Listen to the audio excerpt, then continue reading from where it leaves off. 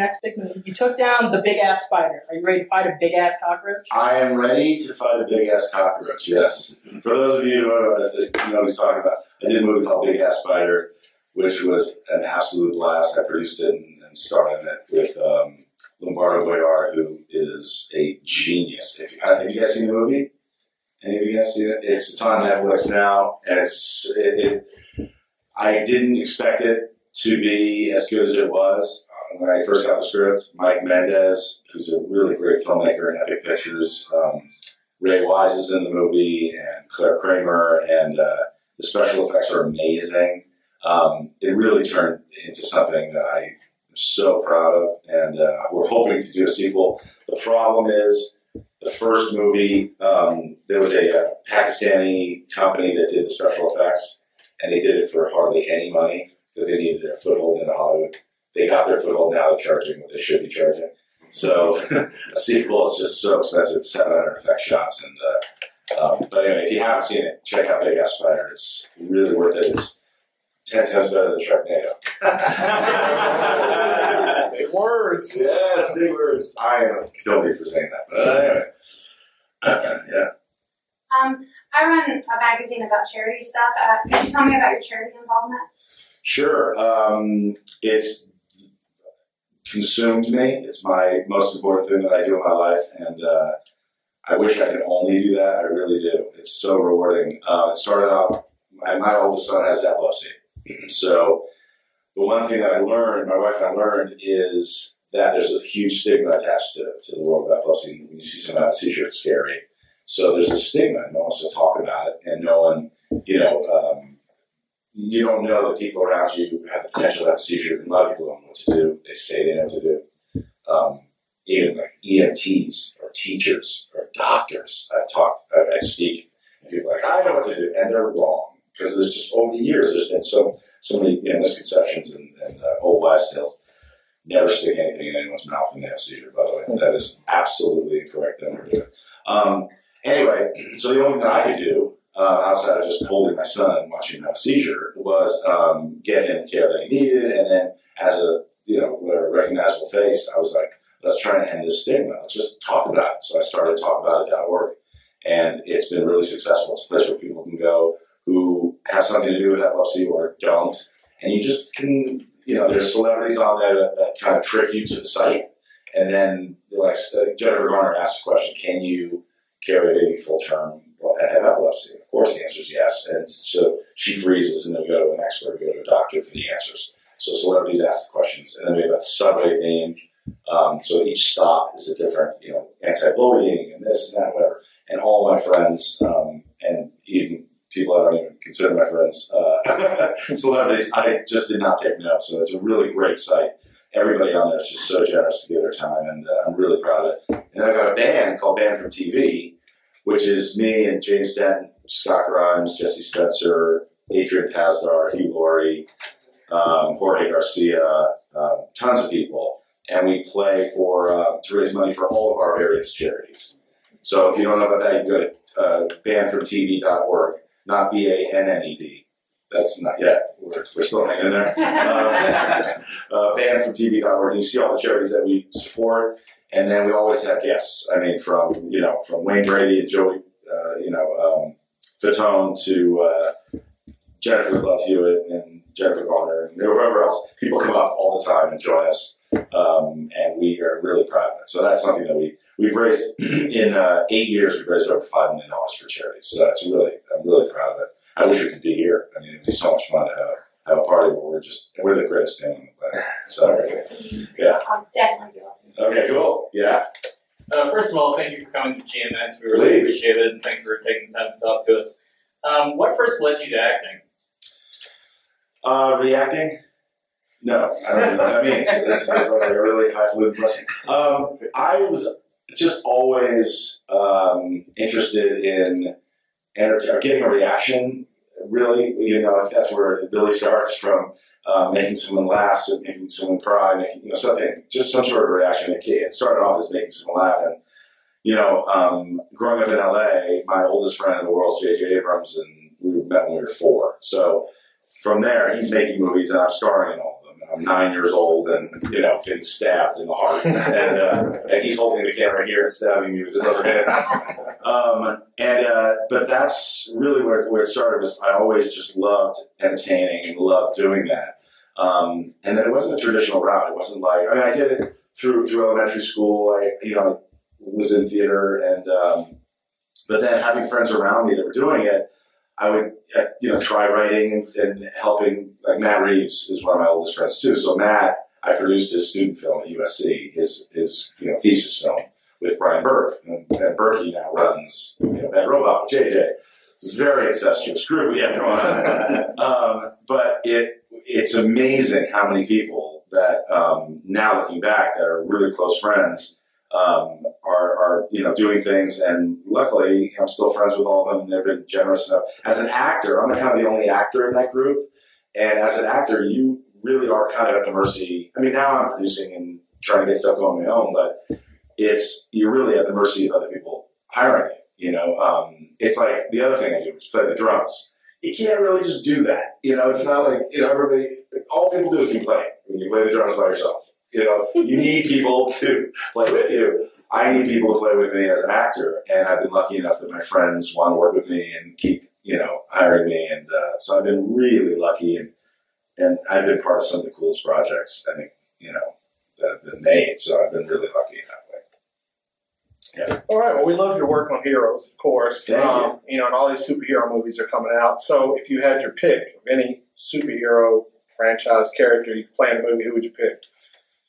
Wow. In a movie franchise? Sure, yeah. Well, I'd love to do the movie version of Heroes. That would be so incredible. I love my role, I have to say.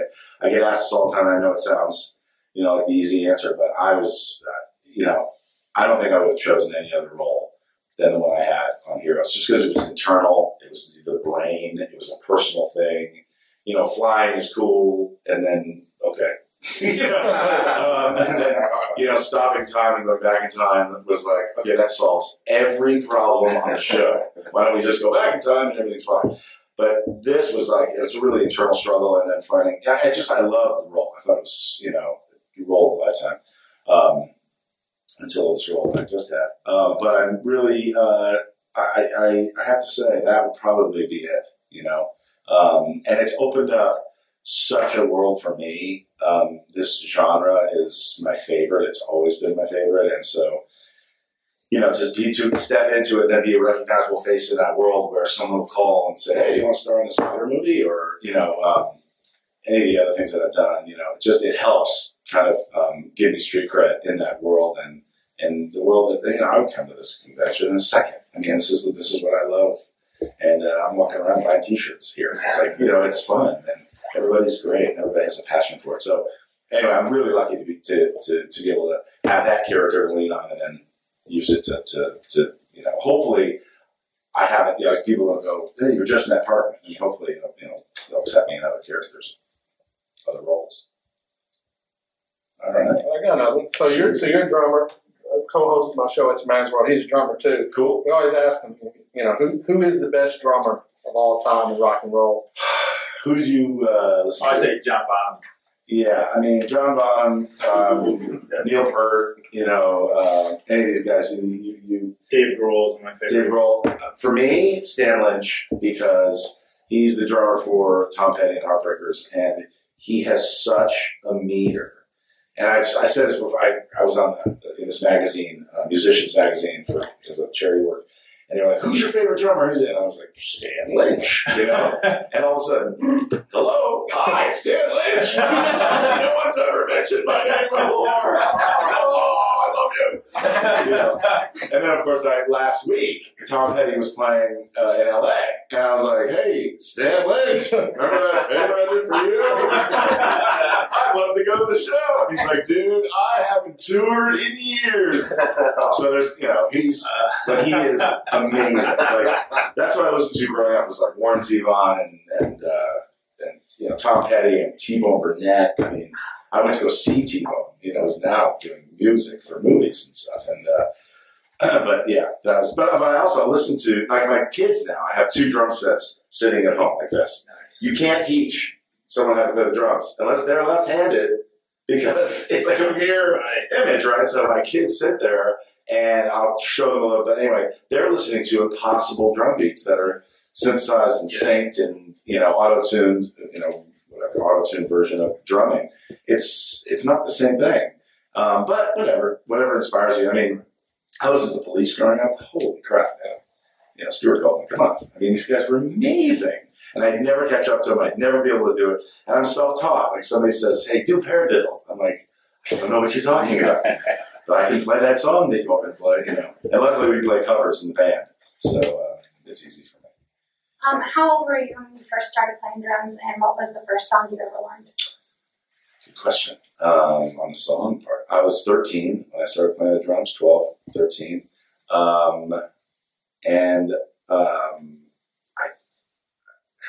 It was a Rush song. It's impossible. Or it was like Van Halen. It's like I hear there's a kid online right now on YouTube. The first time I've ever seen somebody play, where it's like at the beginning of that song. It's like that's impossible. It's an engine, is what we're listening to. It's not even drum. This kid's doing it on the drums with double bass and the whole thing. So I forgot. That or Enter Sandman, one of those two. Just like, gotta play that. I have to play it. Must play it. But it's fun. It's really fun. And that like playing with a band and being the drummer. Like you make a mistake, everybody's like, they look at you. Yeah, I mean, it's just you can't make a mistake. If you make a mistake, please do not look at me. Right. Keep going. Because then, even if the audience didn't hear, now they know. Exactly. Thank you, Terry Hatcher. we were playing this gig, like huge gig. Yeah. And we started off playing. And she was like, "I'm sorry, wait, hold it, stop."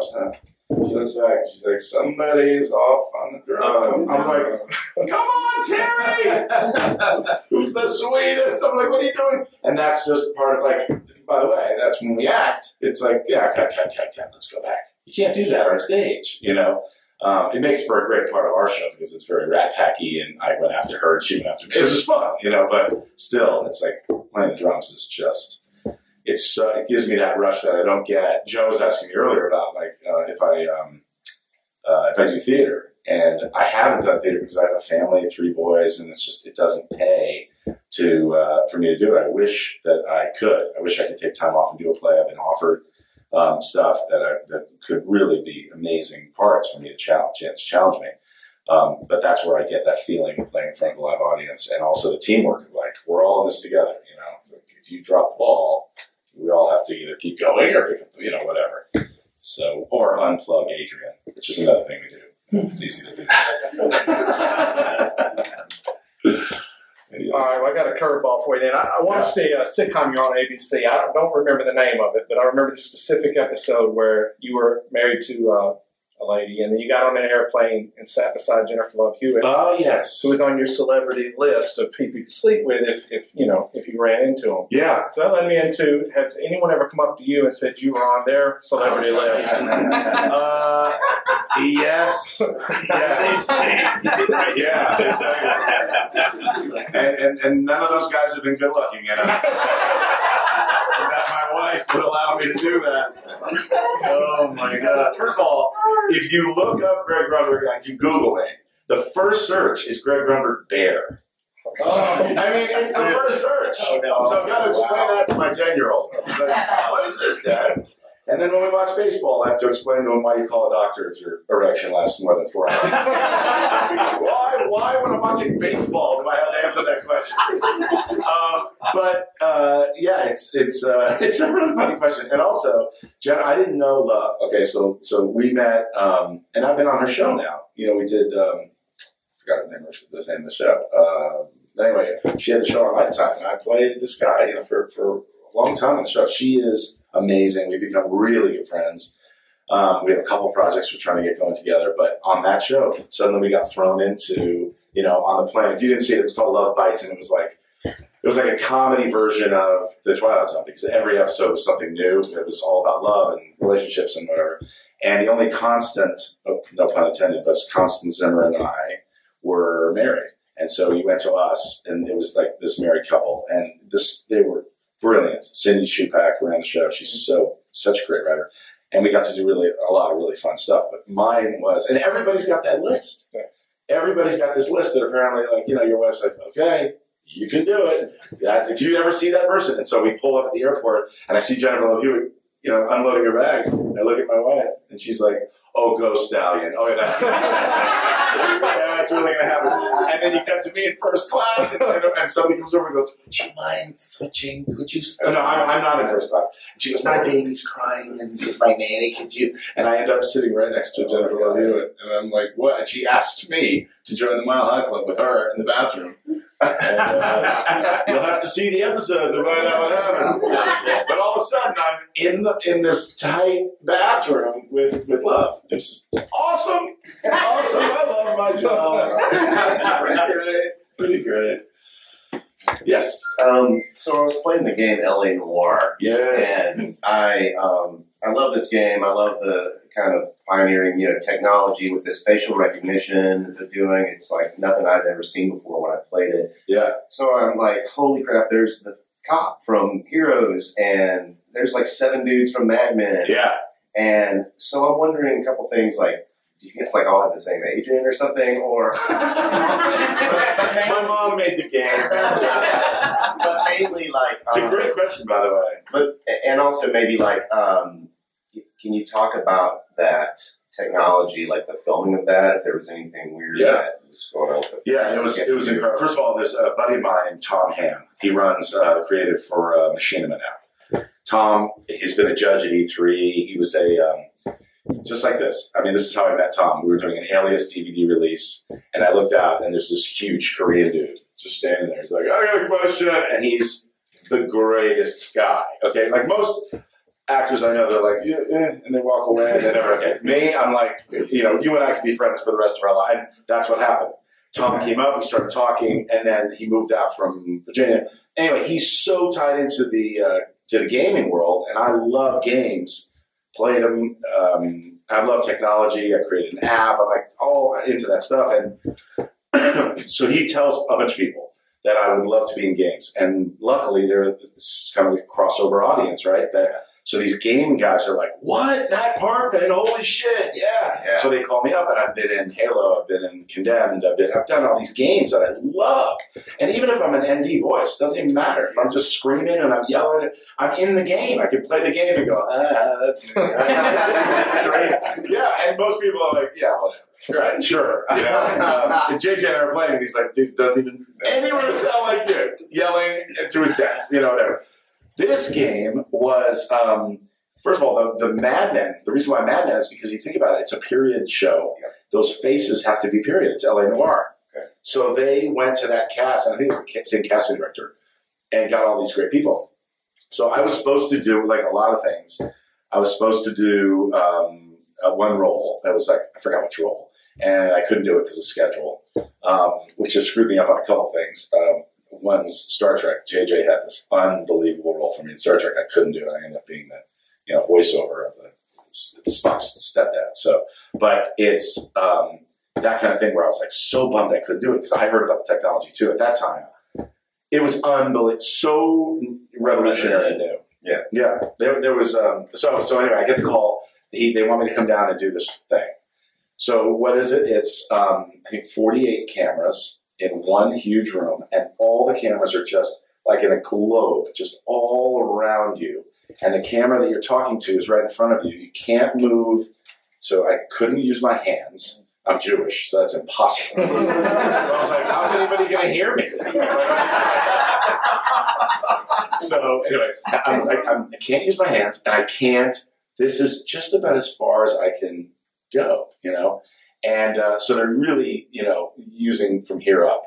But it wasn't like they put dots on my face. It wasn't like any of that stuff, We just did Star Wars, and one of the actors every day would start with the, stuff. And I was lucky, this technology, it was a massive white room, like we had on Alias. It was like this clean room.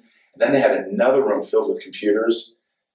So, and then because it was computer, capture, motion capture, it wasn't even motion capture. It was, I don't even know what you call it. It's like video motion capture, crazy technology, right? you can't have any flyaways. So you can't have the Pee Wee Herman thing I got going. You can't do it. So you get there, they have to put basically a Devo. You have to turn your head into a Devo helmet and like spray it, and then bake it. I mean, not one flyaway, because then it would it'll what's it called? Forgot my name. Like a shirt, mosaics, not mosaics, but anyway. Pixelates. Yeah, pixelates. Okay. You can't. So I went through this process the first day. Hair and makeup through about 2 hours, and it's me. It's not like I'm going through creature, makeup. 2.5 hours, and the room with the computers overheats. So they're like, "Dude, we're so sorry." I'm like, "What are you talking about?" So then I went out and I did a movie. I came back and I went through the whole process again. They were still doing it, and I did it, and it was awesome because you're staring at a camera. There's the picture of the Mona Lisa. Right, so her eyes were right in the middle of the camera lens. I mean, on either side of the camera lens. There's something about her face that they wanted you to just be as, I don't know. He put that face there,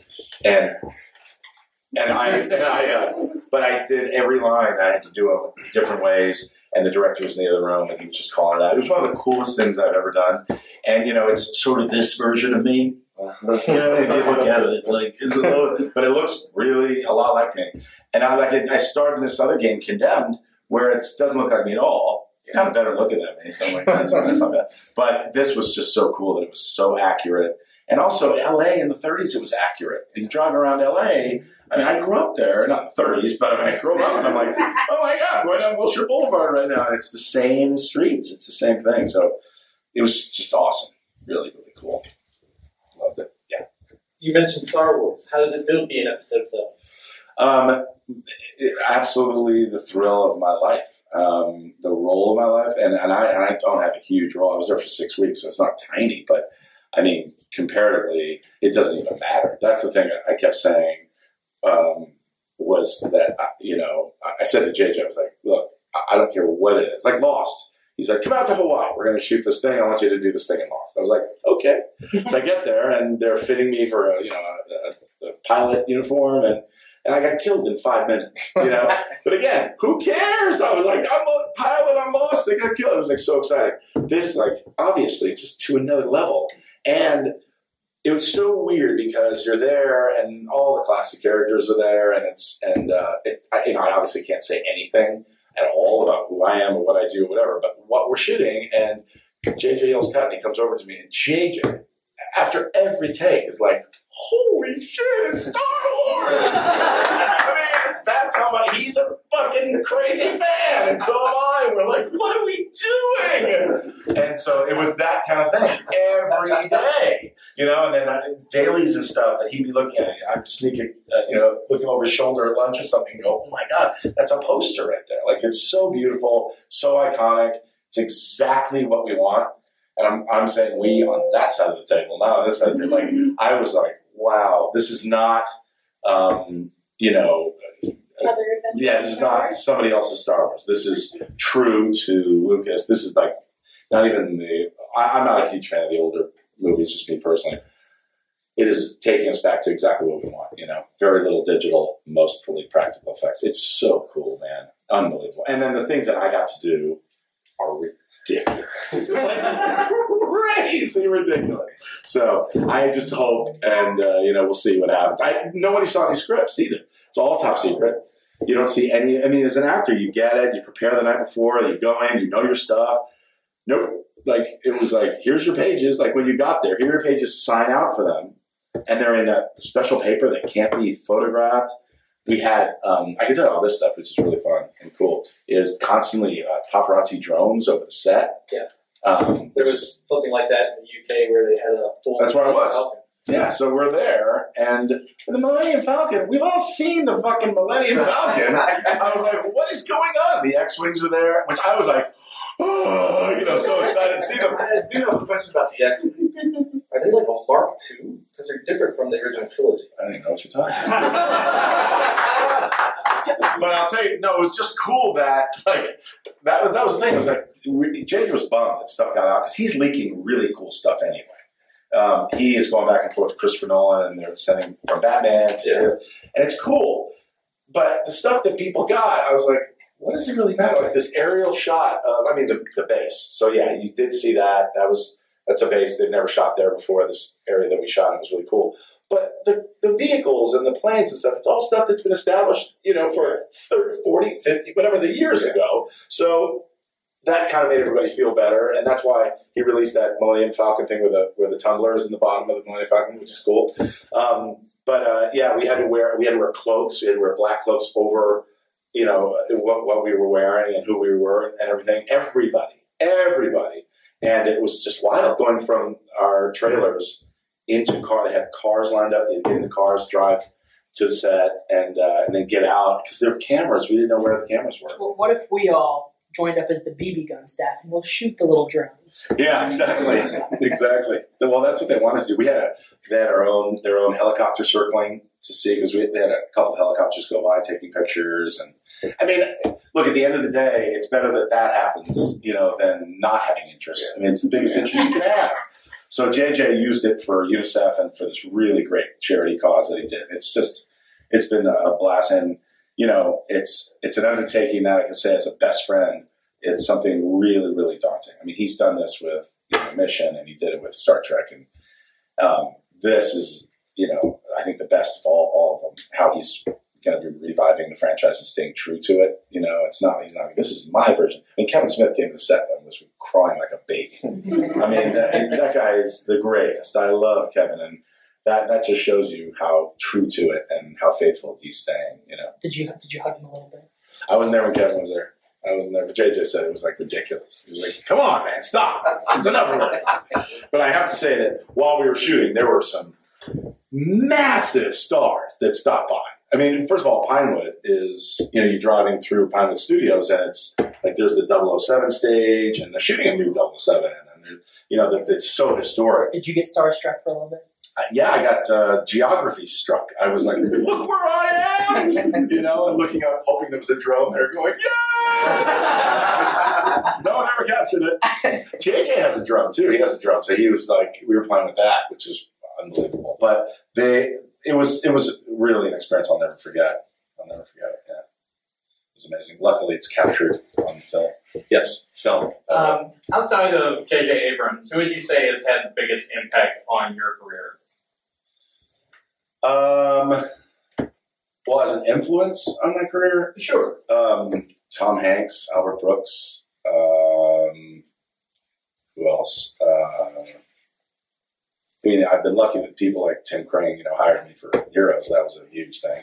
But as far as influencing me, it would just be, guys like that can cross over and do comedy and drama.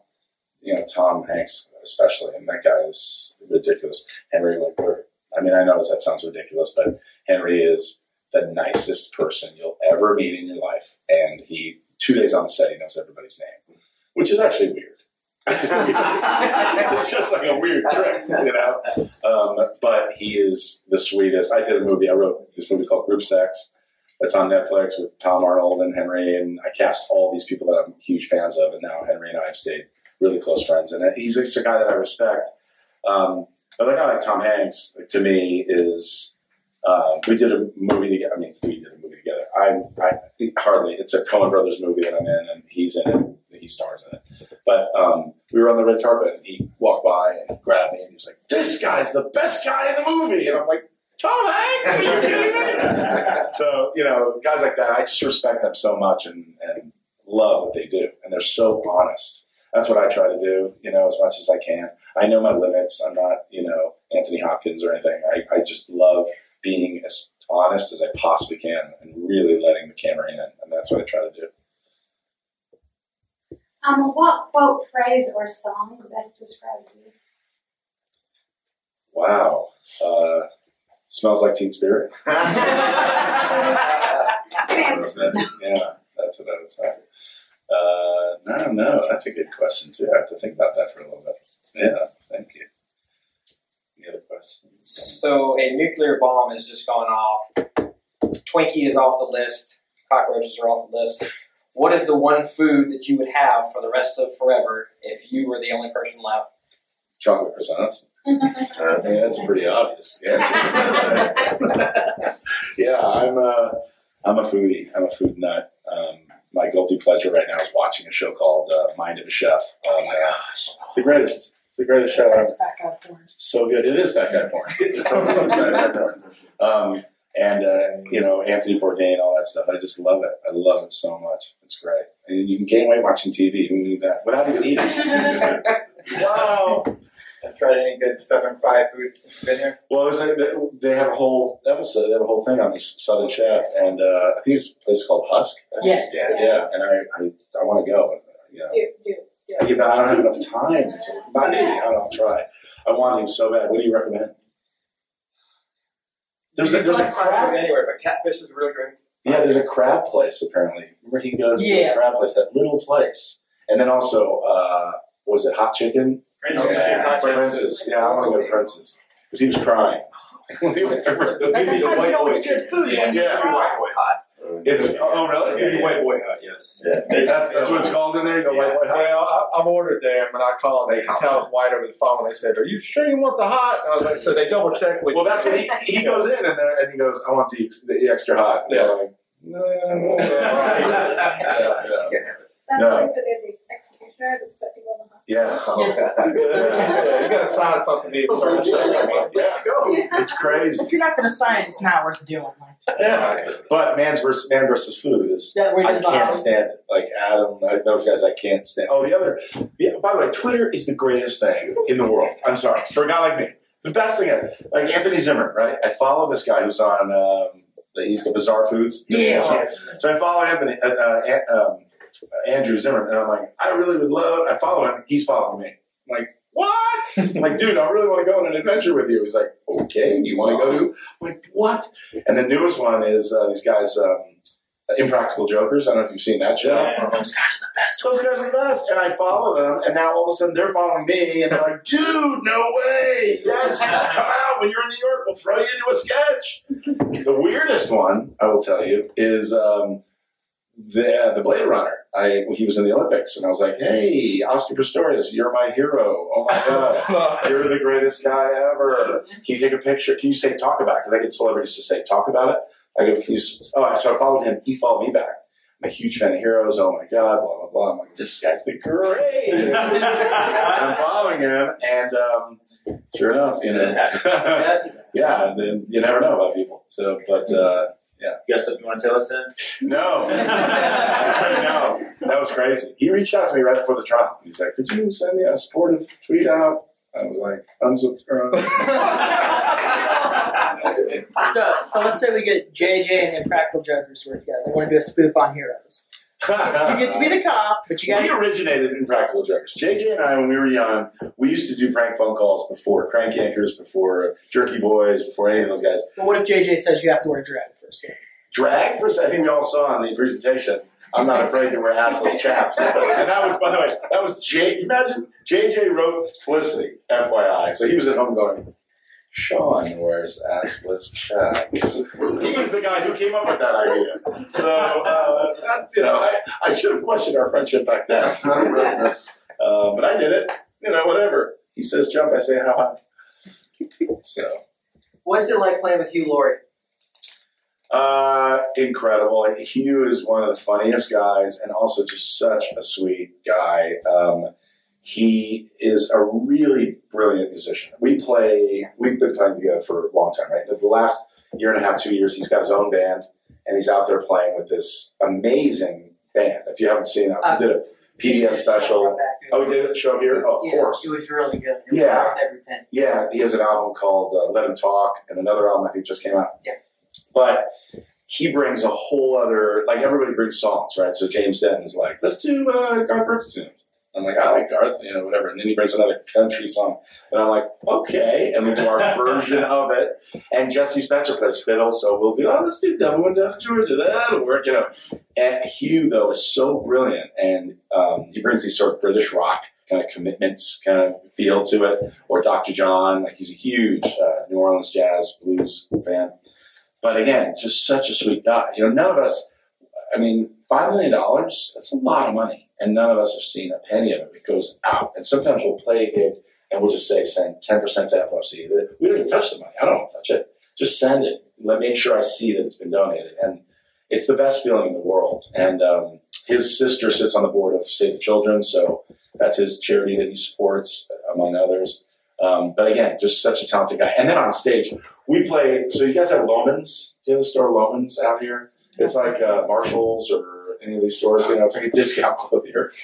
And the grand opening of a Marshall's, imagine, okay? And Hugh is a very sort of, proper guy, British guy, whatever. And he doesn't want to do low-class stuff. Like, we've been asked to play, like Ellen wanted a song to play. No, that's a daytime talk show. We're a proper rock band. Proper rock band plays at night. When the sun goes down.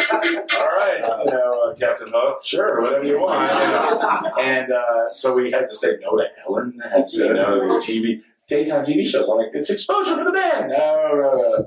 Anyway, so as we asked, they're going to pay us $350,000 to play the opening of a store. How can I say no to that? That's so much money for charity in a time when people are donating money to charity, right?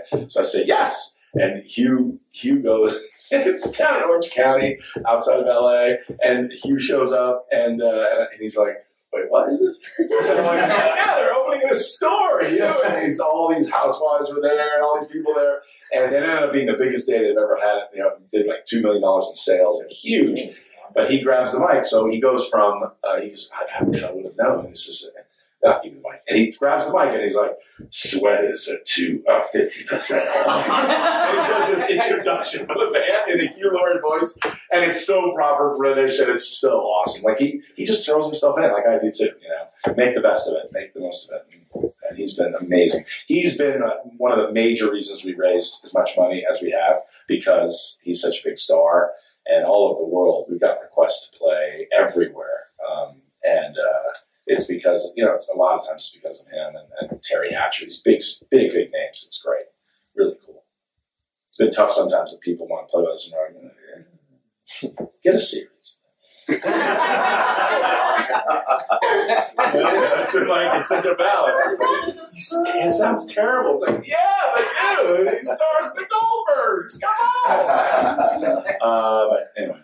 It's been a great journey. He's such a good friend. It's awesome. So now when somebody on YouTube is going to ask, can they buy your records on vinyl? Oh, we're not on vinyl. We have a thing, one DVD called Hogging All the Covers, and that's you can buy that. Donate. The money goes to charity, and then also the songs on the House soundtrack. Those songs I really recommend. Dave Grohl was there. He didn't produce us, but the guys for the Foo Fighters produced us, and we did these. But we also I'm sorry. That was for David Lynch Has a Charity, and we did it for the David Lynch Children's Charity, and we did a song that we actually end our show with. But there's 2 songs also on the House soundtrack that are awesome. We do a version of You Can't Always Get What You Want with Hugh singing, and then we also do Minnie the Moocher, which is like, Cab Calloway's song, and David Foster produced those 2 songs for us. And we recorded them at Capitol Records in the room where the Beatles recorded. I'm sitting there. This is a crazy story. I'm sitting there. They're like, all right, we're going to start with the drummer. And I'm like, what's I'm so nervous. It's fucking David Foster. And you're at Capitol Records. He's like, all right, so that's where Ringo was. So you just go in there. And they put me in this room with my drum kit. And they got a drum tech for me. So all I had to do was show up. Totally felt like a rock star session guy. And I show up and they're like, oh, so here's a click track. And for those of you who don't know, drummers, they have in your ear this click track, and they set it to exactly what they want. And if you've never played to it before, it's really hard because you're just, I'm just going by what I know, but no, you got to listen to it. And it might be good if it's just, counting down 4, but then stick to it, and you're all over the place. So I tried, and it's. Dude, you can't always get what it's like this is it, And then we did a little variation of it, but still easy, right? Couldn't get it. I was too nervous. I couldn't get it. So finally, David was like, hit the snare. I was like, kick the drum. Okay, go to lunch. I was like, what? I come back. The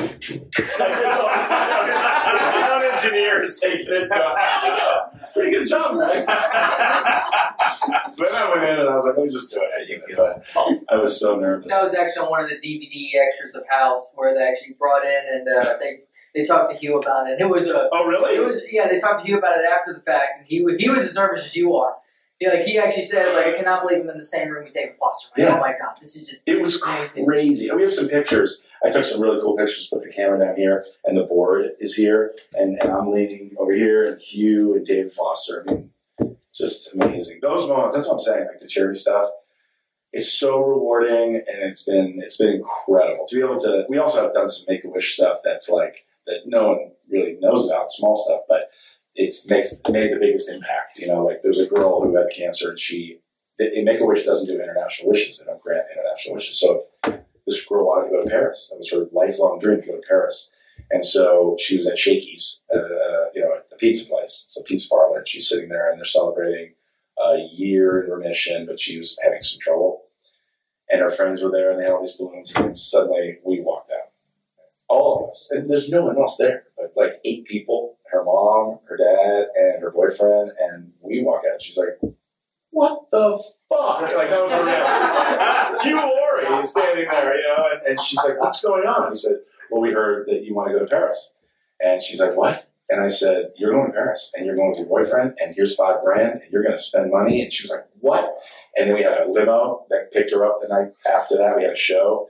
All of her family came to the show. And so it was like, didn't cost, we raised all this money and given. She was so moved. She was shaking. She had the best time. That's one person. And we can only do that if you are writing the check and doing it, because we give a lot of money to these charities, and you hope that they're using the money in the right way. But, it's just amazing, stuff like that. So I do a lot with kids with cancer. Oh, you do? Yeah, and a Christmas party for the kids in the shelters, too. Oh, my God. So It's the best. It's the most rewarding job ever. Yeah. Well, it's not a job you pay, but it's how I spend my life. Yeah.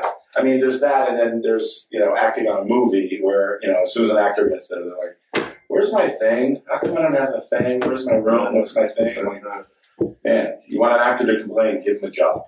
That's how you get an actor to complain. But that's, just all you see of people that are just happy.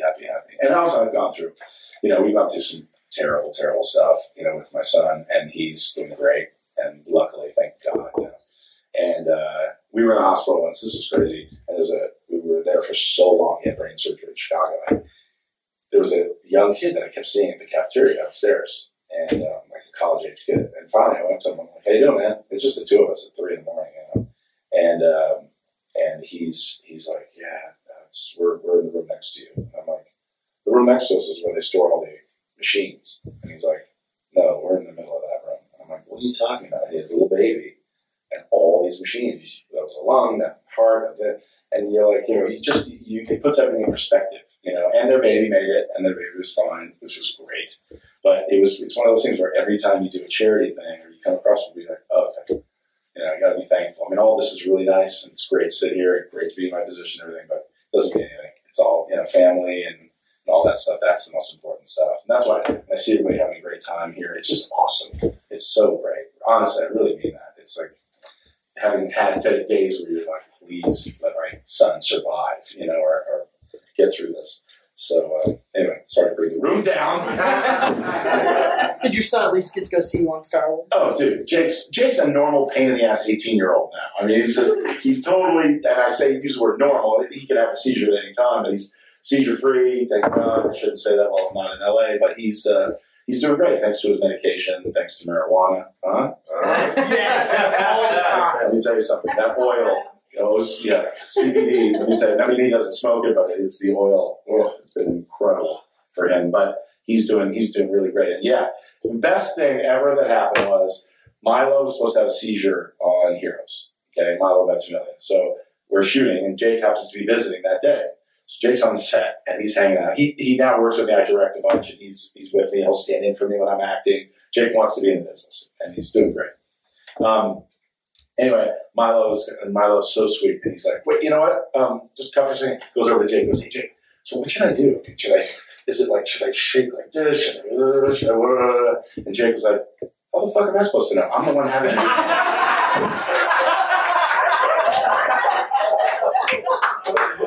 best ever! Yeah, that's my boy. That's my son. And it was so true. It's like, he's the last person that would actually know what it looks like. Oh man, yeah. What would be your best advice for living your nerdiest life, your best life, following your bliss? Like advice that you would pass on that you've gotten from someone? Well, from my dad. My dad has always been like an inspiration for me, and it sounds like a Nike slogan, but just go. Like that is what I've always learned from my dad. If someone says, "Hey, there's this really cool thing, and it's a pain in the ass to get there, and it's 3 hours away," go. If you're sitting at the airport and somebody starts talking to you, and you're like, don't look at them like they're a freak. Talk to them. You never know who you're going to meet. Don't be afraid. There's, I mean, it's kind of, you're asking specifically about nerdy, but I love just being open to people. I met a guy on Twitter, and we started a business and started an app together, and it's like, just don't be afraid. Like, people are great. Like, the world, we sit at home and watch TV, and all we see is the worst, the worst, the worst, the worst. And sure enough, that's happening right here in a country that's this big, and everybody in this country and everybody in this country, they all love each other. The people at the top want to send troops in and kill each other. It's like, it's just go to, you never know what's going to happen. You never know what's going to happen. You never know who you're going to meet. Because I've had the best experiences meeting people where I least expect it, on a plane, in an elevator, naked. You were there. That was me last night. Is that going to be underneath the bear tag tomorrow? Yeah, exactly. Oh no! Yeah. What happens to GMX? It's out on YouTube. That's one of the nice cheats about it. Hey. Is this all for me? Awesome. What's that? All right, everybody got their stuff up here recording, good to go. Everybody do your final checks, whatever. Testing. All right. I'll take a picture of all you guys. So my wife knows that I'm, in fact, doing it. All right, well, hi and welcome to our press junket. You are here for 1 hour. This is at your leisure, obviously. We have no one scheduled after. Okay. So if at 1 hour you are done and you want to go eat, you want to go do something, that's your decision, whatever you want to do. But we don't have anybody scheduled, so if we go over, whatever you want to do. So. Okay, cool. I think I have a Q&A too, but. Okay, that's fine. All right, so you guys, I did offer him the first question, so I'll let him do that. 1 second, I got to do a sleep. Okay, now we can sync it. There we go. Done. And then you guys are good. Sorry. You ready, Greg? Yes. So, we're all waiting for your next big move. You took down the big-ass spider. Are you ready to fight a big-ass cockroach? I am ready to fight a big-ass cockroach, yes. For those of you who know what he's talking about, I did a movie called Big Ass Spider, which was an absolute blast. I produced it and starred in it with Lombardo Boyar, who is a genius. Have you guys seen the movie? Any of you guys seen it? It's on Netflix now, and I didn't expect it to be as good as it was. When I first got the script, Mike Mendez, who's a really great filmmaker in Epic Pictures, Ray Wise is in the movie, and Claire Kramer, and the special effects are amazing. It really turned into something that I am so proud of, and we're hoping to do a sequel. The problem is, the first movie, there was a Pakistani company that did the special effects, and they did it for hardly any money because they needed their foothold into Hollywood. They got their foothold, now they're charging what they should be charging. So a sequel is just so expensive, 700 effect shots. And but anyway, if you haven't seen it, check out Big Ass Spider. It's really worth it. It's 10 times better than Sharknado. Big words. Yes, big words. I am guilty for saying that. But anyway, yeah. I run a magazine about charity stuff. Could you tell me about your charity involvement? Sure. It's consumed me. It's my most important thing that I do in my life, and I wish I could only do that. I really do. It's so rewarding. It started out, my oldest son has epilepsy. So the one thing that I learned, my wife and I learned, is that there's a huge stigma attached to the world of epilepsy. When you see someone have a seizure, it's scary. So there's a stigma, and no one wants to talk about it, and no one, you don't know that people around you have the potential to have a seizure, and a lot of people don't know what to do. They say they know what to do. Even like EMTs or teachers or doctors, I speak And people are like, I know what to do, and they're wrong because there's just over the years there's been so many misconceptions and old wives' tales. Never stick anything in anyone's mouth when they have a seizure. By the way, that is absolutely incorrect. Don't ever do it. Anyway, so the only thing that I could do outside of just holding my son and watching him have a seizure was get him the care that he needed, and then as a recognizable face, I was like, let's try and end this stigma. Let's just talk about it. So I started talkabout.org, and it's been really successful. It's a place where people can go who have something to do with epilepsy or don't, and you just can, there's celebrities on there that kind of trick you to the site, and then like Jennifer Garner asked the question, can you carry a baby full term and have epilepsy? Of course the answer is yes, and so she freezes, and then we go to an expert, we go to a doctor for the answers. So celebrities ask the questions, and then we have a subway theme. So each stop is a different, anti-bullying and this and that, whatever. And all my friends, and even people I don't even consider my friends, celebrities, I just did not take no. So it's a really great site. Everybody on there is just so generous to give their time, and I'm really proud of it. And then I got a band called Band from TV, which is me and James Denton, Scott Grimes, Jesse Spencer, Adrian Pasdar, Hugh Laurie, Jorge Garcia, tons of people. And we play to raise money for all of our various charities. So if you don't know about that, you can go to bandfromtv.org, not BANNED. That's not yet. We're still hanging in there. Bandfromtv.org, and you see all the charities that we support. And then we always have guests. I mean, from Wayne Brady and Joey, Fatone to Jennifer Love Hewitt and Jennifer Garner and whoever else. People come up all the time and join us, and we are really proud of it. So that's something that we've raised in 8 years. We've raised over $5 million for charities. So I'm really proud of it. I wish we could be here. I mean, it would be so much fun to have a party where we're the greatest band on the planet. So yeah. I'll definitely go. Okay, cool. Yeah. First of all, thank you for coming to GMX. We really appreciate it, and thanks for taking the time to talk to us. What first led you to acting? Reacting? No, I don't know what that means. That's like a really highfalutin question. I was just always interested in getting a reaction. Really, I think that's where it really starts from.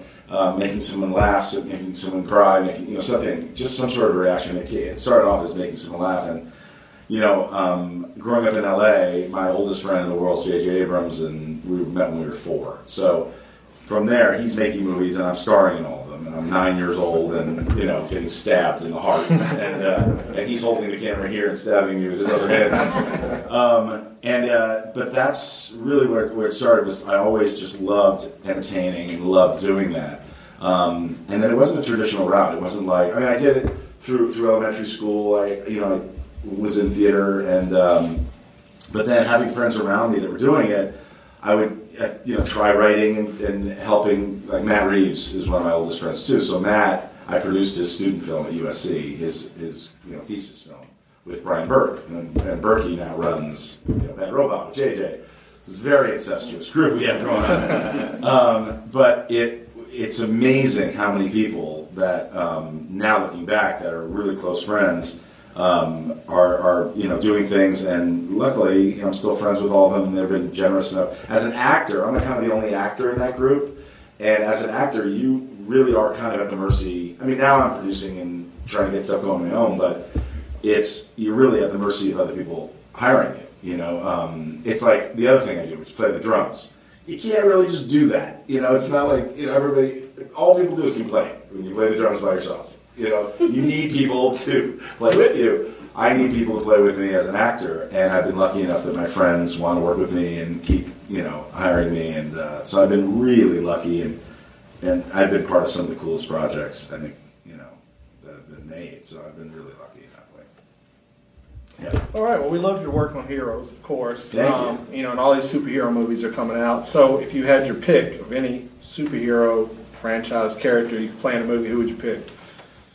Wow. In a movie franchise? Sure, yeah. Well, I'd love to do the movie version of Heroes. That would be so incredible. I love my role, I have to say. I get asked this all the time, and I know it sounds, like the easy answer, but I was, I don't think I would have chosen any other role than the one I had on Heroes, just because it was internal, it was the brain, it was a personal thing. You know, flying is cool, and then, okay. And then, stopping time and going back in time was like, okay, that solves every problem on the show. Why don't we just go back in time and everything's fine? But this was like, it was a really internal struggle, and then finding, I loved the role. I thought it was, the role of a lifetime. Until this role that I just had. But I'm really, I have to say, that would probably be it, And it's opened up such a world for me. This genre is my favorite. It's always been my favorite. And so, just to step into it and then be a recognizable face in that world where someone will call and say, hey, do you want to star in this Spider movie? Or, any of the other things that I've done, it helps kind of give me street cred in that world and the world that, I would come to this convention in a second. I mean, this is what I love.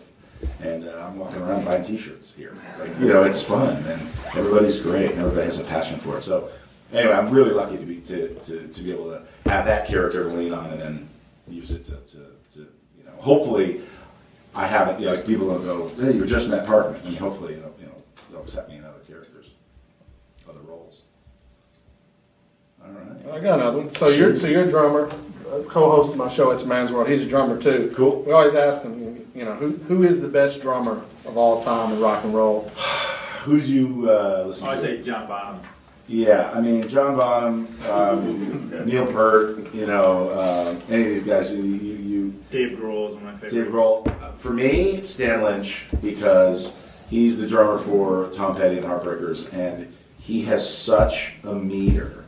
And I said this before. I was on in this magazine, Musicians Magazine, because of charity work. And they're like, who's your favorite drummer? And I was like, Stan Lynch, And all of a sudden, hello, hi, it's Stan Lynch. No one's ever mentioned my name before. Oh, I love you. And then, of course, last week, Tom Petty was playing in L.A. And I was like, hey, Stan Lynch, remember that favor I did for you? I'd love to go to the show. And he's like, dude, I haven't toured in years. So there's, but he is amazing. Like, that's what I listened to growing up was like Warren Zevon and Tom Petty and T-Bone Burnett. I mean, I went to go see T-Bone, who's now doing music for movies and stuff. And, but yeah, that was. But I also listen to like my kids now. I have 2 drum sets sitting at home like this. Nice. You can't teach someone how to play the drums unless they're left-handed, because it's like a mirror image, right? So my kids sit there and I'll show them a little bit. Anyway, they're listening to impossible drum beats that are synthesized and synced and auto-tuned, whatever auto-tuned version of drumming. It's not the same thing, but whatever inspires you. I mean. I listened to The Police growing up. Holy crap, man. Stuart Copeland, come on. I mean, these guys were amazing. And I'd never catch up to them. I'd never be able to do it. And I'm self-taught. Like somebody says, hey, do paradiddle. I'm like, I don't know what you're talking about. But I can play that song that you want me to play, And luckily we play covers in the band. So it's easy for me. How old were you when you first started playing drums, and what was the first song you ever learned? Good question. On the song part, I was 13 when I started playing the drums. 12, 13,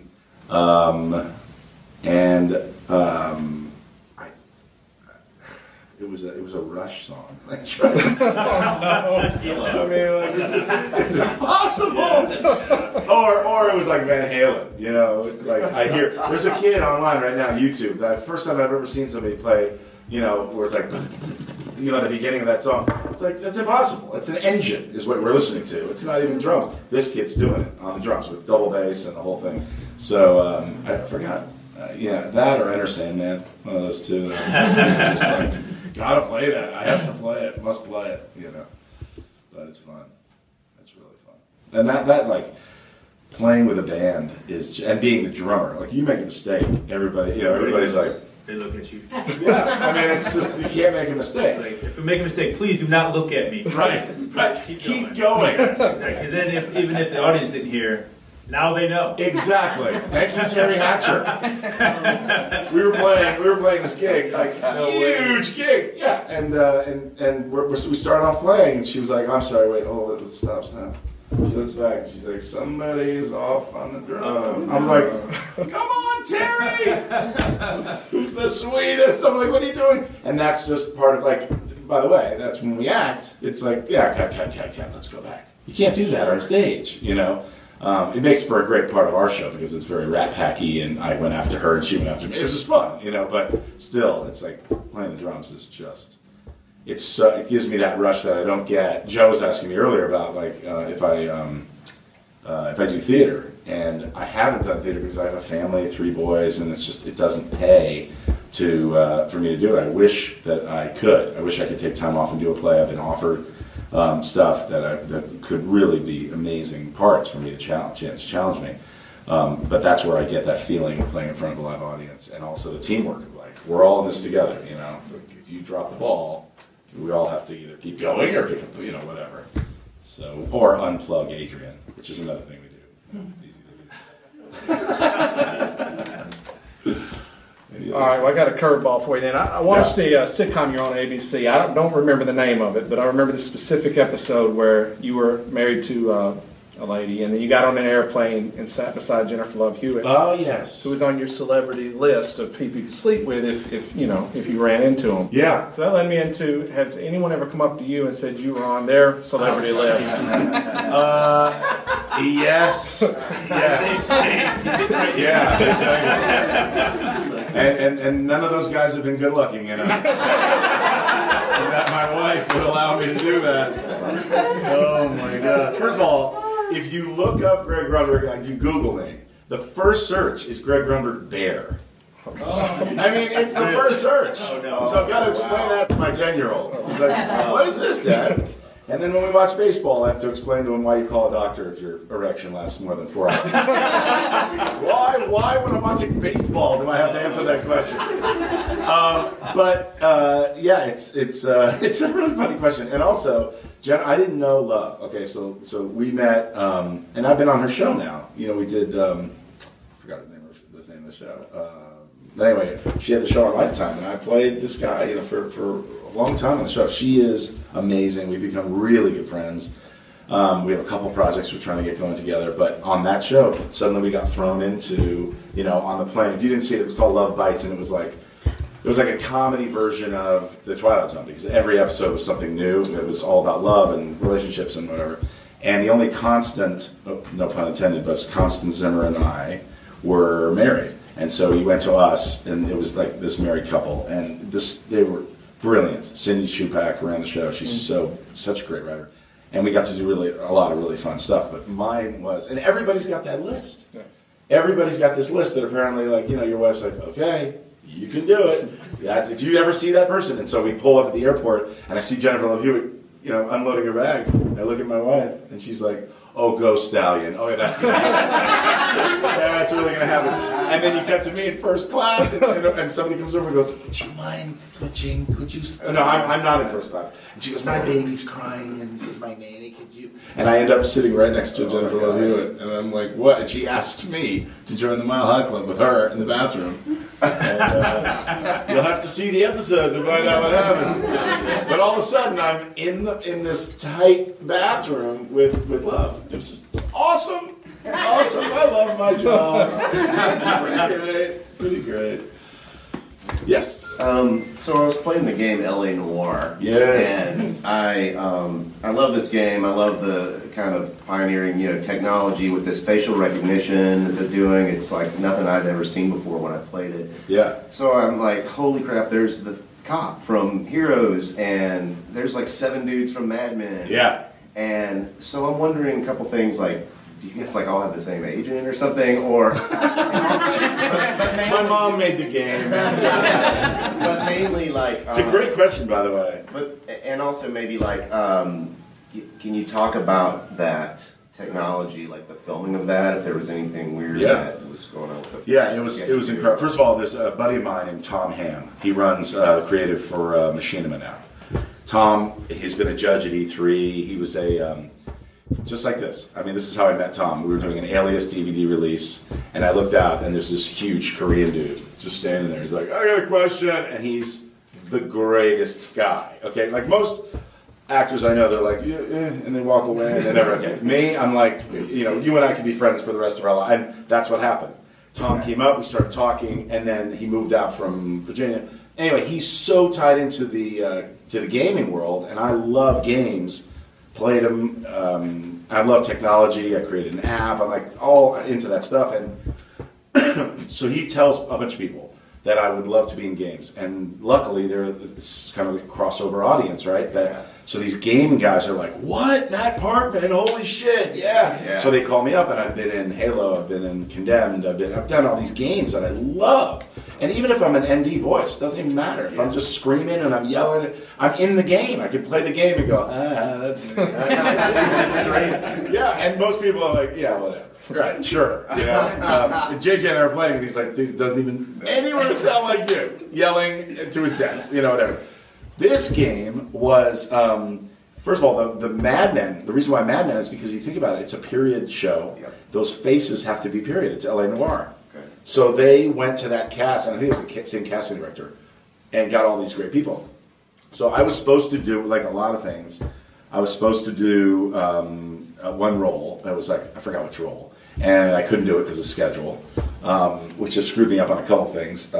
One was Star Trek. JJ had this unbelievable role for me in Star Trek. I couldn't do it. I ended up being the voiceover of the Spock's stepdad. So, but it's that kind of thing where I was like so bummed I couldn't do it because I heard about the technology too at that time. It was unbelievable, so revolutionary and new. Yeah. There was so anyway, I get the call. They want me to come down and do this thing. So what is it? It's I think 48 cameras in one huge room, and all the cameras are just like in a globe, just all around you. And the camera that you're talking to is right in front of you. You can't move. So I couldn't use my hands. I'm Jewish, so that's impossible. So I was like, how's anybody going to hear me? So anyway, I can't use my hands, and I can't, this is just about as far as I can go, And so they're really, using from here up. But it wasn't like they put dots on my face. It wasn't like any of that stuff, We just did Star Wars, and one of the actors every day would start with the, stuff. And I was lucky, this technology, it was a massive white room, like we had an Alias, it was like this clean room, and then they had another room filled with computers. So, and then because it was computer, capture, motion capture, it wasn't even motion capture, it was, I don't even know what you call it. It's like video motion capture, crazy technology, right?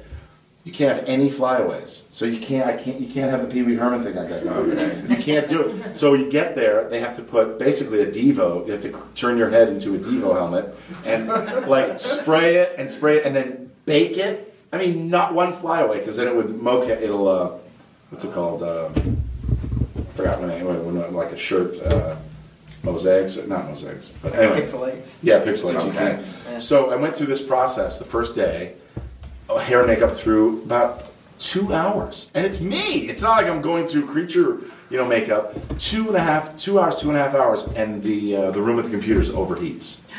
Oh, so they're like, dude, we're so sorry. I'm like, what are you talking about? So then I went on, I did a movie, I came back, and I went through the whole process again. They were still doing it, and I did it, and it was awesome, because you're staring at a camera, there's the picture of the Mona Lisa, right, so her eyes were right in the middle of the camera lens, on either side of the camera lens. There's something obviously about her face that they wanted you to just be as, I don't know, he put that face there. But I did every line, I had to do them different ways, and the director was in the other room, and he was just calling it out. It was one of the coolest things I've ever done, and it's sort of this version of me. If you look at it, it's like, it's a little, but it looks really a lot like me.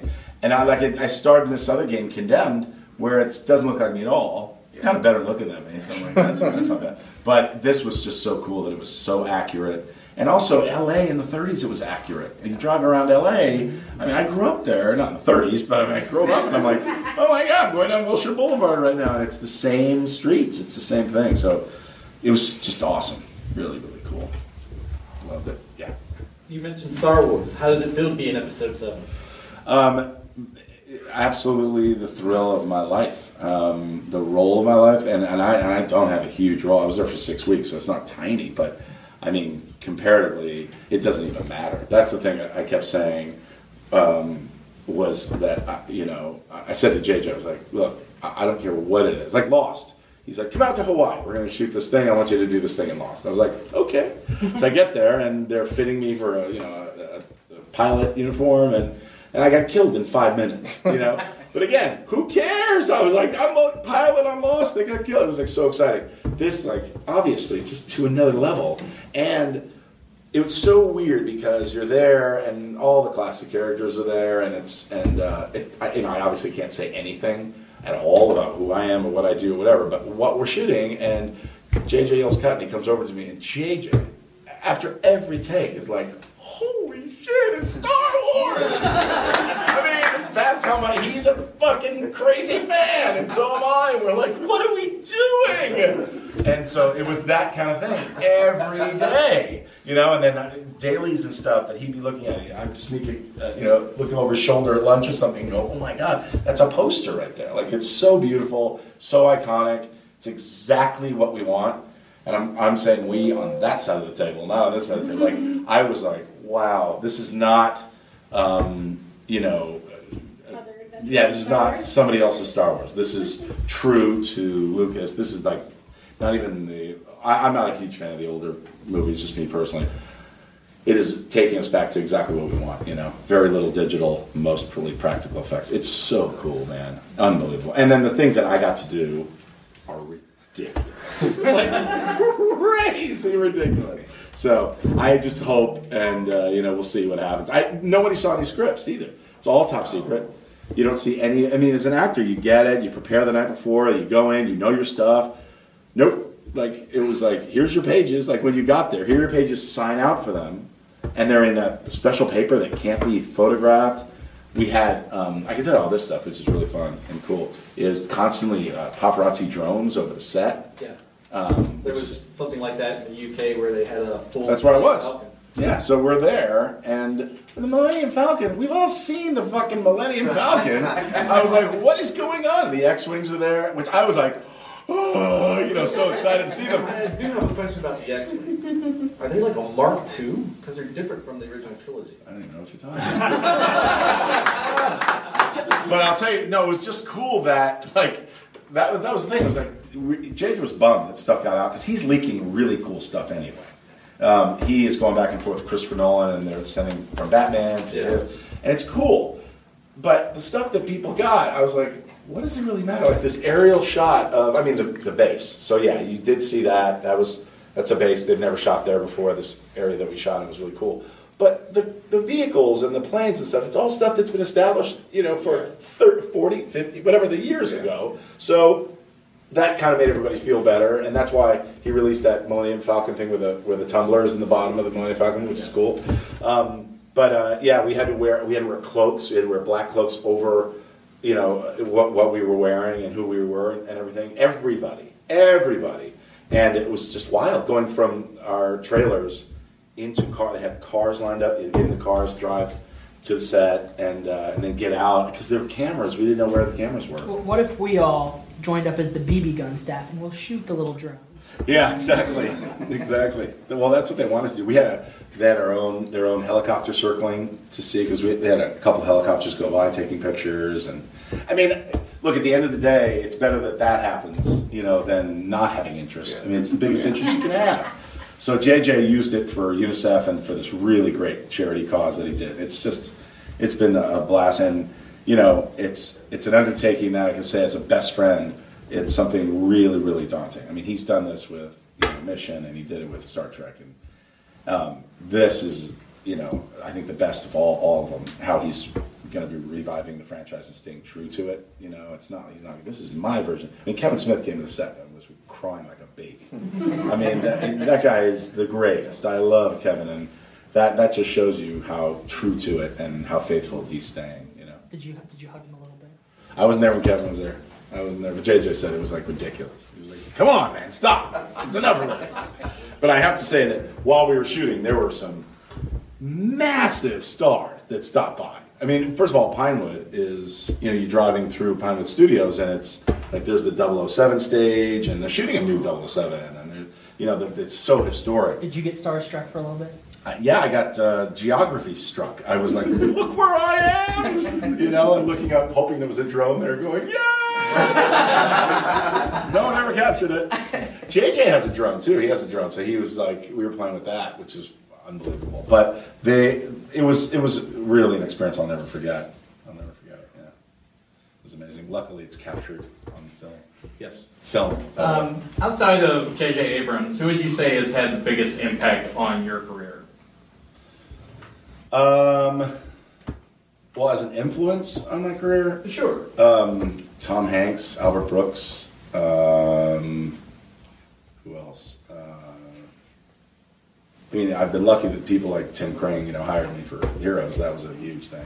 But as far as like influencing me, yeah, I mean, it would just be, yeah, guys like that can cross over and do comedy and drama. You know, Tom Hanks especially, and that guy is ridiculous. Henry Winkler. I mean, I know that sounds ridiculous, but Henry is the nicest person you'll ever meet in your life, and 2 days on the set, he knows everybody's name, which is actually weird. It's just weird. It's just like a weird trick, you know? But he is the sweetest. I wrote this movie called Group Sex. That's on Netflix with Tom Arnold and Henry, and I cast all these people that I'm huge fans of, and now Henry and I have stayed really close friends. And he's just a guy that I respect. But a guy like Tom Hanks, to me, is... we did a movie together. I mean, we did a movie together. It's a Coen Brothers movie that I'm in, and he's in it. He stars in it. But we were on the red carpet, and he walked by, and he grabbed me, and he was like, "This guy's the best guy in the movie." And I'm like, "Tom Hanks? Are you kidding me?" So, you know, guys like that, I just respect them so much and love what they do. And they're so honest. That's what I try to do, you know, as much as I can. I know my limits. I'm not, you know, Anthony Hopkins or anything. I just love being as honest as I possibly can and really letting the camera in, and that's what I try to do. What quote, phrase, or song best describes you? Wow. Smells Like Teen Spirit? Good answer. Yeah, that's what I would say. I don't know. That's a good question, too. I have to think about that for a little bit. Yeah, thank you. Any other questions? So a nuclear bomb has just gone off. Twinkie is off the list. Cockroaches are off the list. What is the one food that you would have for the rest of forever if you were the only person left? Chocolate croissants. I mean, that's a pretty obvious answer. Yeah, I'm a foodie. I'm a food nut. My guilty pleasure right now is watching a show called Mind of a Chef. It's the greatest. It's the greatest show ever. It's fat guy porn. So good. It is fat guy porn. It totally is fat guy porn. And you know, Anthony Bourdain, all that stuff. I just love it. I love it so much. It's great. And you can gain weight watching TV. Who knew that? Without even eating. Wow. Have you tried any good Southern fried food since you've been here? Well, they have a whole episode. They have a whole thing on this Southern chef, and I think it's a place called Husk. Yes. Yeah. And I want to go. You know. Do. I don't have enough time. So maybe I don't know. I'll try. I want to so bad. What do you recommend? There's a crab anywhere, but Catfish is really great.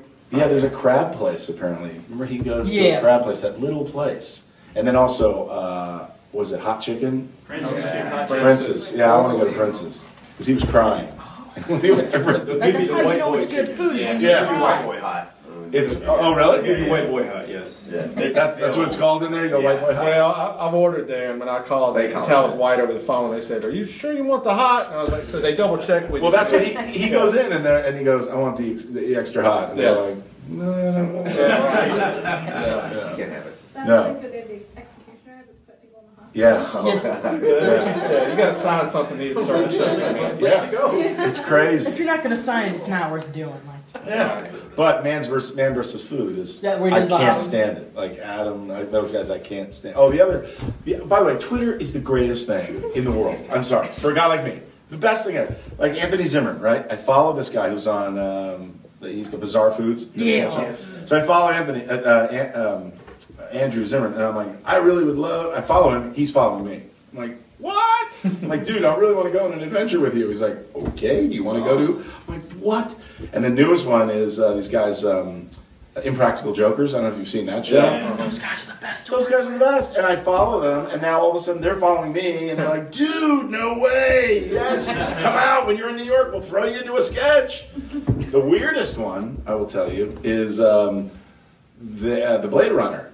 He was in the Olympics, and I was like, hey, Oscar Pistorius, you're my hero. Oh my God, you're the greatest guy ever. Can you take a picture? Can you say talk about it? Because I get celebrities to say talk about it. I go, so I followed him. He followed me back. I'm a huge fan of heroes. Oh my God, blah blah blah. I'm like, this guy's the great. And I'm following him, and sure enough, yeah. Then you never know about people. So, but yeah. You got something you want to tell us then? No, no, that was crazy. He reached out to me right before the trial, and he's like, "Could you send me a supportive tweet out?" I was like, "Unsubscribe." So let's say we get JJ and the Impractical Jokers to work together. They want to do a spoof on heroes.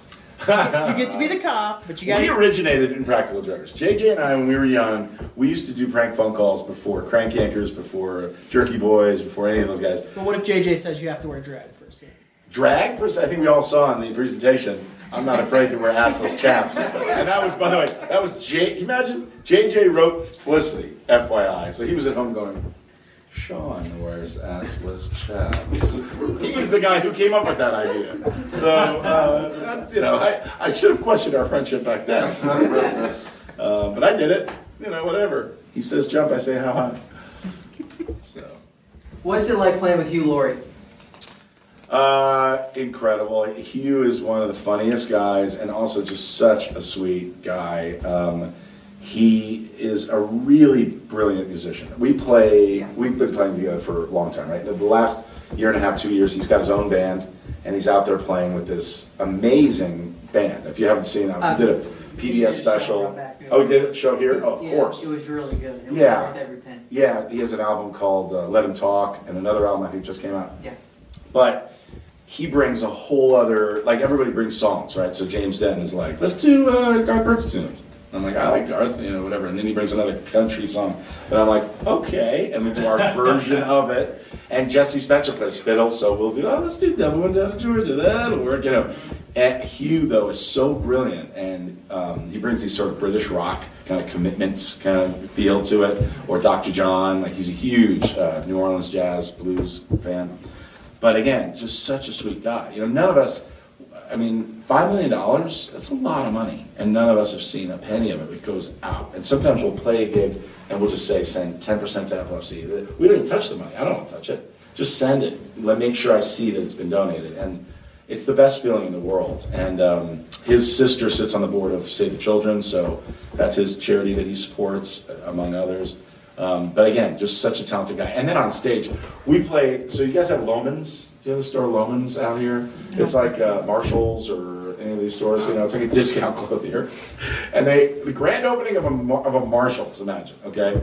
And Hugh is a very sort of, proper guy, British guy, whatever. And he doesn't want to do low-class stuff. Like we've been asked to play, like Ellen wanted a song to play. No, that's a daytime talk show. We're a proper rock band. Proper rock band plays at night. When the sun goes down. I'm like, all right, Captain Hook, sure, whatever you want. And so we had to say no to Ellen. I had to say no to these daytime TV shows. I'm like, it's exposure for the band. No. Anyway, we asked, they're going to pay us $350,000 to play the opening of a store. How can I say no to that? That's so much money for charity in a time when people aren't donating money to charity, right? So I say yes. And Hugh goes, it's a town in Orange County, outside of LA, and Hugh shows up, and he's like, wait, what is this? And I'm like, yeah, they're opening a store, Hugh. And all these housewives were there, and all these people there. And it ended up being the biggest day they've ever had. They did like $2 million in sales, and huge. But he grabs the mic, so he goes from, I wish I would have known, and this is, I'll give you the mic. And he grabs the mic and he's like, sweaters at 50% off. And he does this introduction for the band in a Hugh Laurie voice. And it's so proper British and it's so awesome. Like he just throws himself in like I do too, Make the best of it, make the most of it. And he's been amazing. He's been one of the major reasons we raised as much money as we have because he's such a big star. and all over the world. We've got requests to play everywhere, and it's because of, it's a lot of times it's because of him and Terry Hatcher. These big names. It's great, really cool. It's been tough sometimes that people want to play with us and we're like, get a series. It's been like, it's such a balance. It's like, it sounds terrible. It's like, yeah, but dude, he stars in the Goldbergs. Come on. But anyway, it's been a great journey. He's such a good friend. It's awesome. So now when somebody on YouTube is going to ask, can they buy your records on vinyl? Oh, we're not on vinyl. We have a thing, one DVD called Hoggin' All the Covers. And that's you can buy that. Donate, the money goes to charity, and then also the songs on the House soundtrack. Those songs I really recommend. Dave Grohl was there. He didn't produce us, but the guys for the Foo Fighters produced us, and we did these. We also I'm sorry. That was for David Lynch has a charity, and we did it for the David Lynch Children's Charity, and we did a song that we actually end our show with. But there's 2 songs also on the House soundtrack that are awesome. We do a version of You Can't Always Get What You Want with Hugh singing. And then we also do Minnie the Moocher, which is like, Cab Calloway's song. And David Foster produced those 2 songs for us. And we recorded them at Capitol Records in the room where the Beatles recorded. I'm sitting there, this is a crazy story. I'm sitting there, they're like, all right, we're going to start with the drummer. And I'm like, what's it? I'm so nervous. It's fucking David Foster, and you're at Capitol Records. It's like, all right, so that's where Ringo was. So you just go in there, and they put me in this room with my drum kit, and they've got a drum tech for me. So all I had to do was show up. Totally felt like a rock star session guy. And I show up, and they're like, oh, so here's a click track. And for those of you who don't know, drummers, they have it in your ear, this click track, and they set it to exactly what they want. And if you've never played to it before, it's really hard because you're just, I'm just going by what I know, but no, you got to listen to it. And it might be good if it's just, counting down 4, but then you stick to it and you're all over the place. So I tried, and it's, you can't always give. It's like this is it, And then we did a little variation of it, but still easy, right? Couldn't get it. I couldn't get it. I was too nervous. I couldn't get it. So finally, David was like, hit the snare. I was like, he's like, all right, kick the drum. Okay, go to lunch. I was like, what? I come back. The sound engineer is taking it. Pretty good job, man. So then I went in and I was like, let me just do it. I did it, but I was so nervous. That was actually on one of the DVD extras of House where they actually brought in and they talked to Hugh about it. And it was oh really? It was they talked to Hugh about it after the fact, and he was as nervous as you are. He actually said, I cannot believe I'm in the same room with David Foster. Oh my God, this is just... It was crazy. We have some pictures. I took some really cool pictures, put the camera down here, and the board is here, and I'm leaning over here, and Hugh and David Foster. Just amazing. Those moments, that's what I'm saying, the charity stuff, it's so rewarding, and it's been incredible. To be able to... We also have done some Make-A-Wish stuff that's that no one really knows about, small stuff, but... It made the biggest impact. There was a girl who had cancer, and Make-A-Wish doesn't do international wishes. They don't grant international wishes. So this girl wanted to go to Paris. That was her lifelong dream, to go to Paris. And so she was at Shakey's at the pizza place. It's a pizza parlor. And she's sitting there, and they're celebrating a year in remission, but she was having some trouble. And her friends were there, and they had all these balloons, and then suddenly we walked out. All of us. And there's no one else there, but 8 people, her mom, her dad, and her boyfriend, and we walk out, and she's like, what the fuck? That was her reaction. Hugh Laurie is standing there, and she's like, what's going on? And we said, well, we heard that you want to go to Paris. And she's like, what? And I said, you're going to Paris, and you're going with your boyfriend, and here's $5,000, and you're going to spend money. And she was like, what? And then we had a limo that picked her up the night after that. We had a show. All of her family came to the show, and so it was it didn't cost. We raised all this money and given. She was so moved. She was shaking. She had the best time. That's one person, and we can only do that if you are writing the check and doing it. Because we give a lot of money to these charities, and you hope that they're using the money in the right way. But it's just amazing stuff like that. It's just so I do a lot with kids with cancer. Oh, you do? Yeah, and a Christmas party for the kids in the shelters too. Oh my God! So It's the best. It's the most rewarding job ever. Yeah. It's not a job to be paid, but it's how I spend my life. Yeah. I mean, there's that, and then there's, you know, acting on a movie where, you know, as soon as an actor gets there, they're like, where's my thing? How come I don't have the thing? Where's my room? What's my thing? I'm like, man, you want an actor to complain, give him a job. That's how you get an actor to complain. But that's, you know, just all you see of people that are just happy, happy, happy. And also I've gone through, you know, we've gone through some terrible, terrible stuff, you know, with my son, and he's doing great. And luckily, thank God, you know. And we were in the hospital once. This was crazy. And we were there for so long. He had brain surgery in Chicago. And there was a young kid that I kept seeing at the cafeteria downstairs, and like a college-age kid. And finally, I went up to him. I'm like, "How you doing, man?" It's just the two of us at 3 in the morning, you know.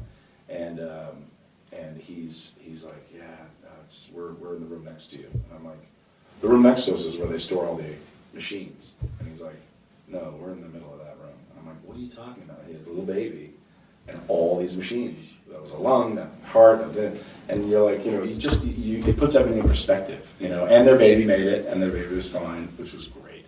But it's one of those things where every time you do a charity thing or you come across people, you're like, oh, okay, you know, you got to be thankful. I mean, all this is really nice, and it's great to sit here, and great to be in my position and everything, but it doesn't mean anything. It's all, you know, family and all that stuff. That's the most important stuff. And that's why when I see everybody having a great time here, it's just awesome.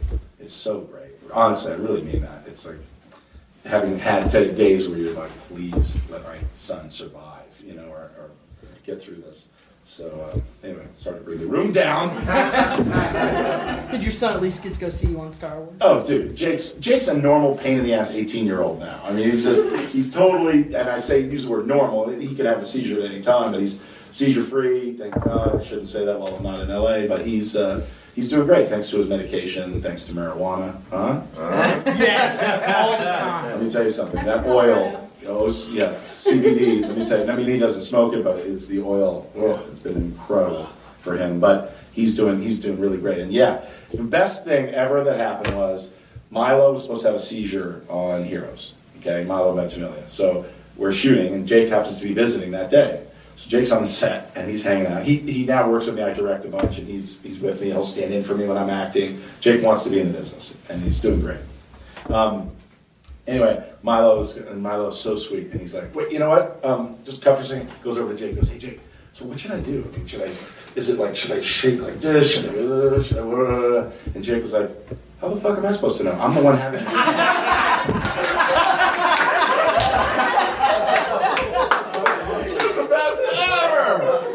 That's my boy.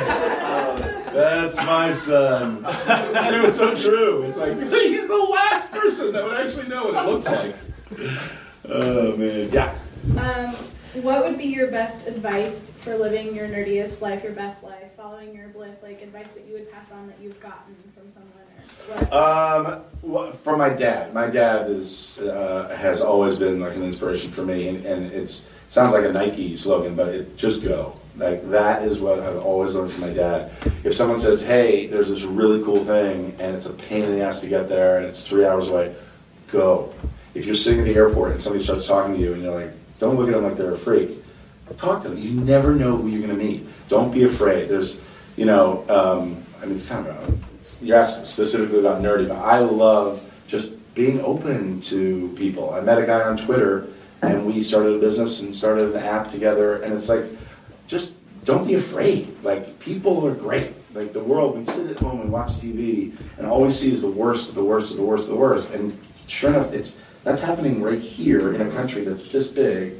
And everybody in this country and everybody in this country, they all love each other. The people at the top want to send troops in and kill each other. It's like, just go to, you never know what's going to happen. You never know what's going to happen. You never know who you're going to meet. Because I've had the best experiences meeting people where I least expect it, on a plane, in an elevator, naked. You were them. That was me last night. Is that going to be underneath the bear tag tomorrow? Yes. Oh no. I deleted the video. Yeah. What happens to GMX? It's out on YouTube.